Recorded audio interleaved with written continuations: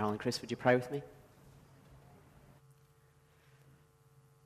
Father, we want to thank you so much for your extraordinary love that has reached out to us in your Son, Jesus. And we pray that just now, as we spend this time in your word, you'd help us see it a little more clearly. At the same time, Lord, we don't just want to be receivers. We want to be doers of your word. We want to actually do the kind of love that we've read about here. So please challenge us. Help us to be people who are sent out from this place with a real desire to love like you have loved us, to love like the Good Samaritan. So give us insight, give us ears to hear, we pray. Amen. I know it's a bit cheesy, but what the world needs most is love, sweet love. It's the only thing there's just too little of, and I won't sing it. But it's cheesy, but it's true, isn't it? Our world has so many needs. It's in such a mess in so many ways. Yeah, the thing it really needs is it needs love. It needs people to love each other. It's what we need. We've got so many needs in our lives. But most of all, we really need to be loved. There is a lot of love in the world. You might experience a lot of love. That's great, fantastic. A lot of love around, but it's often very narrow.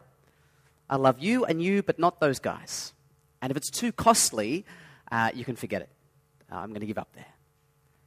What our world needs is big, costly, generous, Good Samaritan kind of love. Isn't it? Isn't that what our world needs? The kind of love that can cross barriers, can cross nations and politics and race and socioeconomic differences and reach out across those barriers and love others generously. You love like that? Do you guys love others like that, just broadly, generously?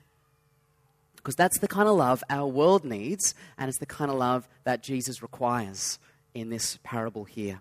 That's what our passage is about this afternoon. As I've read it this week, it has delighted me and then crushed me and then healed me and picked me up and said, on your way, go on, get loving.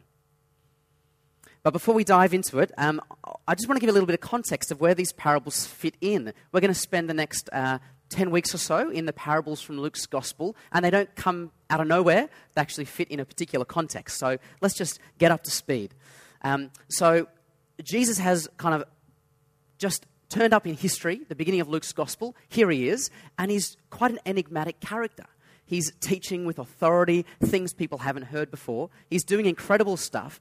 Who is this guy?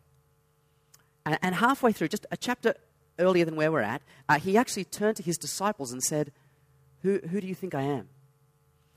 And Peter speaks up and says, you're the Messiah, the Christ, the Son of God. And Jesus says, that's absolutely right. And do you know what that means I've got to do? I'm going to go to Jerusalem and suffer and die. And they're like, what? No way, you're the king. That doesn't happen. That's not part of the script. And he says, yeah, it is. And actually, if you're going to follow me down this path, it's going to be the same for you. You're going to have to take up your cross. Follow me. It's not going to be easy, but it ends in glory. And then in chapter 9, verse 51, if you'll flick back there, chapter 9, verse 51, there's kind of key turning points in this story. When the days were coming to a close for him to be taken up, he determined to journey to Jerusalem. If you look at this, there might be a little footnote there under what was the word? I've lost it. Determined. It says he stiffened his face to go. He resolutely set out for Jerusalem. Why is that a bit crazy? Because that's where he's going to die. And for the rest of Luke, we hear these little reminders, we're on the way to Jerusalem. These little notes of we're on the way, we're on the journey, we're going to Jerusalem to die and rise again in glory. And along the way, Jesus tells these parables, not just kind of stories to make the journey seem shorter, kind of in-flight entertainment or something. They're stories with a real point. He's actually telling these really everyday stories with revolutionary ideas that will turn the world upside down. And in fact, they'll turn your life upside down if you've got ears to hear. Like I said, as I've been reading it this week, it has kind of turned me upside down to some extent. But let's get into it. Let's get into this story. We're going to start by meeting the self-justifying, love-limiting expert. This guy, he's a self justifying, love-limiting expert. Let's have a look at him in verse 25, chapter 10. This is the guy Jesus is talking with. Just then, an expert in the law, the Old Testament law, stood up to test Jesus, saying, "Teacher, what must I do to inherit eternal life?" Good question. What have I got to do to be on God's good side? So that when he comes to bring his blessings, I'm in the right place, I'm on his team, I'm right with God. What do I have to do? And Jesus says, well, you're the expert. What do you think? How do you read the law? In verse 27, he gives a great answer. Love the Lord your God with all your heart and with all your soul, with all your strength and with all your mind, and your neighbor as yourself. A classic Old Testament answer. We were made, friends, for love. To love God, to love our neighbors. And Jesus says, verse 28, spot on. Do this and you'll live. Now, instead of him thinking, he hears that, do this and you will live. Instead of him thinking, oh my goodness, that's impossible. How am I ever going to love God with my whole heart and my neighbor as myself? Instead of thinking that, this guy thinks, oh, good. I'm done pretty all right on that one. That's good. All right. But he just wants to make absolutely sure that he's right here. And so he asks Jesus this question in verse 29. And this is where we really see what's going on. Verse 29, have a look at that. Verse 29, he says, but wanting to justify himself, he asked Jesus, and who is my neighbor? Can you just narrow it down a bit, Jesus? Can you put some limits on that one there for me? Just get a bit more specific, please. Who's in and who's out of the neighbor category? Who have I got to love? Who can I kind of ignore? Chris Rubery very kindly bought me this T-shirt a while ago, Love Thy Neighbor. And someone pointed out to me it's American spelling and said, you've only got to love Americans. Well, that's fantastic. Oh, that's not that easy sometimes. But you see what's going on? Limit it. Who have you got to love? That's exactly what this guy wants to know. What are the KPIs, Jesus, so I can justify my performance? This is what he wants. Lay it out straight for me. I want to tick the boxes so I can get to the end and go, I've done it. Actually, why does he want this clarity? He tells us right there, verse 29, wanting to justify himself. He wants to be able to think well of himself. I'm a pretty good guy. You know that rule, that list Jesus gave me, I ticked them all. I'm a pretty good guy. He wants to justify himself before God. I know I'm on God's good side. I'm a good guy because I saw the list and I ticked them all. I hit my KPIs. I'm a good guy. And so he asks, who exactly, Jesus, is my neighbor? And Jesus responds with this famous parable. What's going on in this parable is that Jesus is smashing his limits to love. And maybe tonight he will smash our limits to love as well. Look at verse 30 with me. Jesus took up the question and said, a man was going down from Jerusalem to Jericho, it's about 25k, here to Narrabeen, and fell into the hands of robbers. They stripped him, beat him up, and fled, leaving him half dead. About 17 k's out of Jerusalem, there's this very narrow pass, steep sides, very rocky. It's a great place for bandits to hide out. It's called the Ascent of Red, because the rocks are red, and the blood that's shed there is red.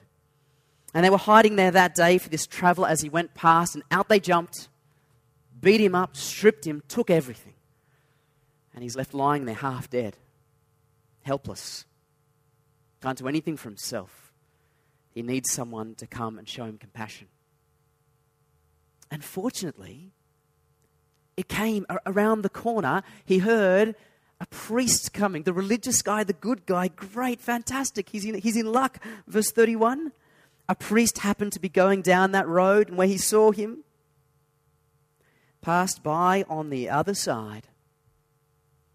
You know when you're going to the train station and there's those guys trying to sign you up for the charity, and you see them and you pass by on the other side. Or is that just me? That's what's going on. But then, fortunately for this guy, more hope arrived. The Levite, the religious guy who always goes to church. And what happens? He saw him, and he passed by on the other side. And then verse 33, someone else was coming. And I just like to imagine the guy lying there just sort of looks up and sees it's a Samaritan, and he thinks, oh, great, well, forget that. The Samaritan's probably glad I'm lying here beaten up. Because the Samaritans and the Jews, they really didn't get on.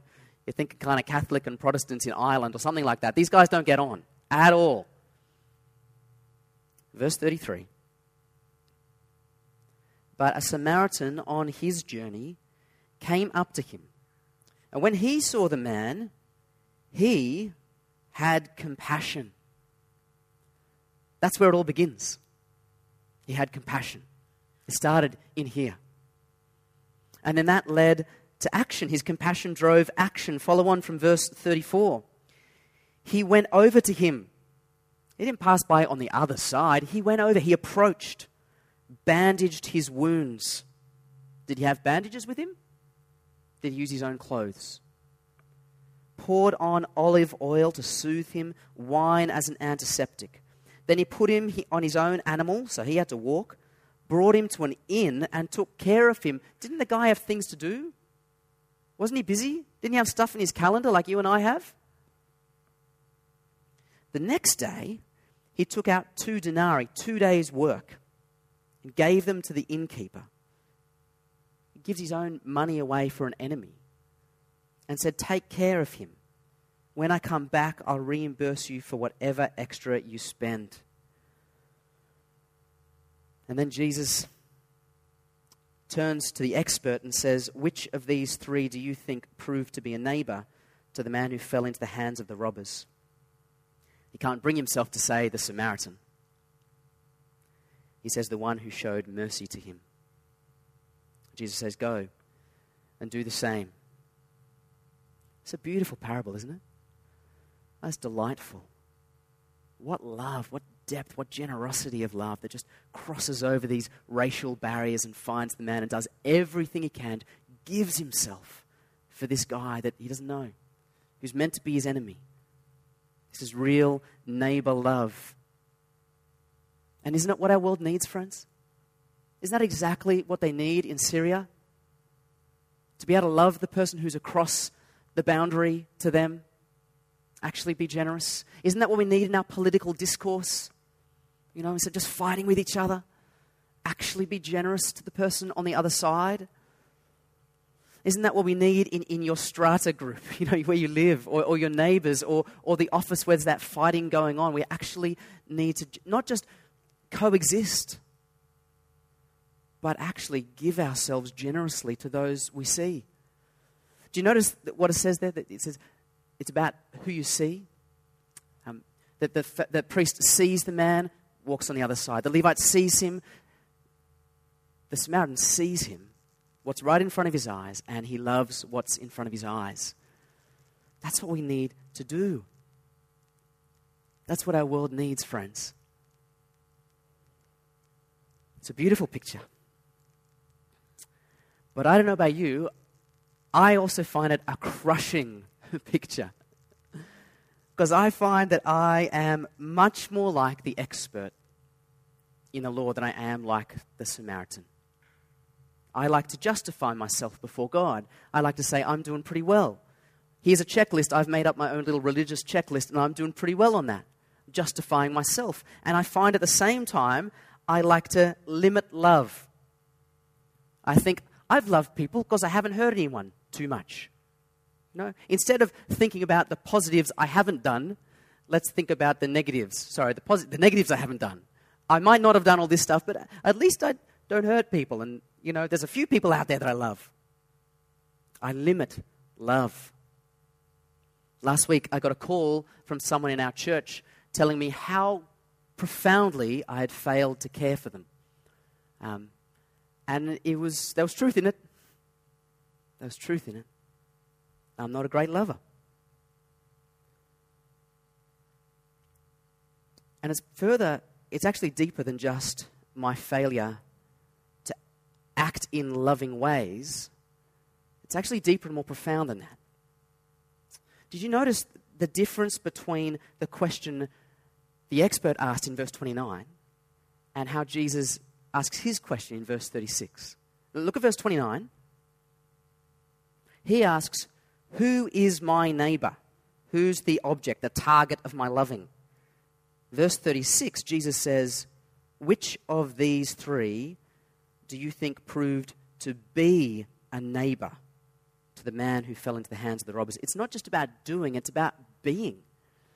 It's not just about our acts, it's about our hearts having compassion and then acting out of that. You see, it's not just a problem with my actions, it's a problem with me. Maybe you as well.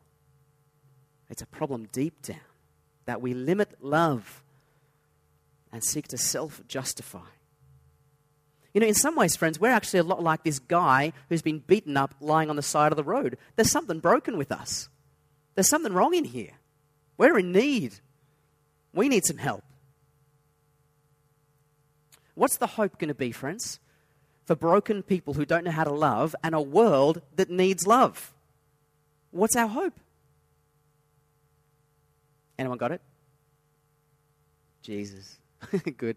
That's why we're here. Jesus. Yes, Jesus, absolutely. You won't find, actually, Jesus mentioning himself in this parable, but when you understand the context, this parable is all about Jesus. It's a beautiful thing. Jesus tells this parable to smash our limits on love, but he smashes our limits with his limitless love. Let's have a look at that. I was helped to see this when I noticed the phrase in verse 34. Have a look at verse 34 with me. He went over to him and bandaged his wounds. Was that familiar from the first reading, Ezekiel 34? It's exactly the same phrase that Jesus picks up. So Ezekiel 34, God is prophesying against the Jewish leaders, priests and Levites, who weren't caring for people. They weren't bandaging up the wounded. And what's the answer in Ezekiel 34? God says, I will do it myself. I will be the good shepherd. And Jesus turns up on the scene and he says, yeah, I'm the good shepherd. I'm the Samaritan. I'm the good Samaritan, you see. Do you remember where Jesus is going? Remember the context? He's going on a journey, isn't he? Just like the Samaritan guy, just like the guy who was on a journey in our parable. Jesus is on a journey. Verse 33, this is the Samaritan on the journey, Jesus on the journey. And as Jesus goes on his way, he is going to heal people. He is going to bind up the wounds of people. He's going to do exactly what this good Samaritan does. This is about Jesus. I find it very strange that Jesus makes himself the Samaritan in this story. Isn't that strange? He's a Jew. He makes himself the Samaritan, the hated guys. But it's totally appropriate, isn't it? Because Jesus was hated by the Jews. You see, Jesus is not just the Samaritan in this parable. It's actually all about him. He's also the guy that gets beaten up, isn't he? What's at the end of Jesus' journey to Jerusalem? He gets beaten up and left not just half dead. They finish the job. The priests and the Levites don't show him any compassion, just like the guy in the parable. You see, this is all about Jesus loving us and this world. He sees us, our world, as that guy lying there with no hope, half dead. That's our world. That's us. We need help. And when he saw us, he had compassion. Just like the good Samaritan, he crossed over. He approached us, came to us. In fact, he gave himself to us. He completely gave himself, took our place. He was beaten and stripped and killed for us so that he could bind us up with his wounds. By his wounds we are healed. And he did it all to justify us. Because we can't justify ourselves. We are justified with God, set right with God, in good standing with God, only because God's compassionate.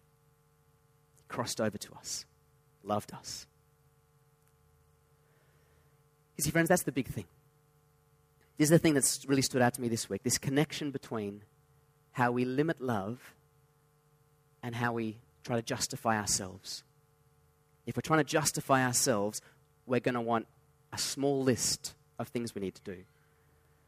But if we can chuck all that out and say, we're freely justified, loved by God, shown compassion by him through Jesus, then forget the list. The list is open-ended. Just love past the limits because you've been loved beyond all limit. Jesus smashes our limits to love with his limitless love. So friends, I want to encourage you to come away from any sense of self-justification. There's no joy there. It's emptiness. Any love you offer is ultimately selfish, just trying to get you to tick a box. Come and rejoice in God's compassion that he's shown you. And then show that to others. Yes, we're going to keep stuffing it up. Yes, we're going to keep putting limits on love. But let's keep remembering the Jesus who never limited his love to you. He never will.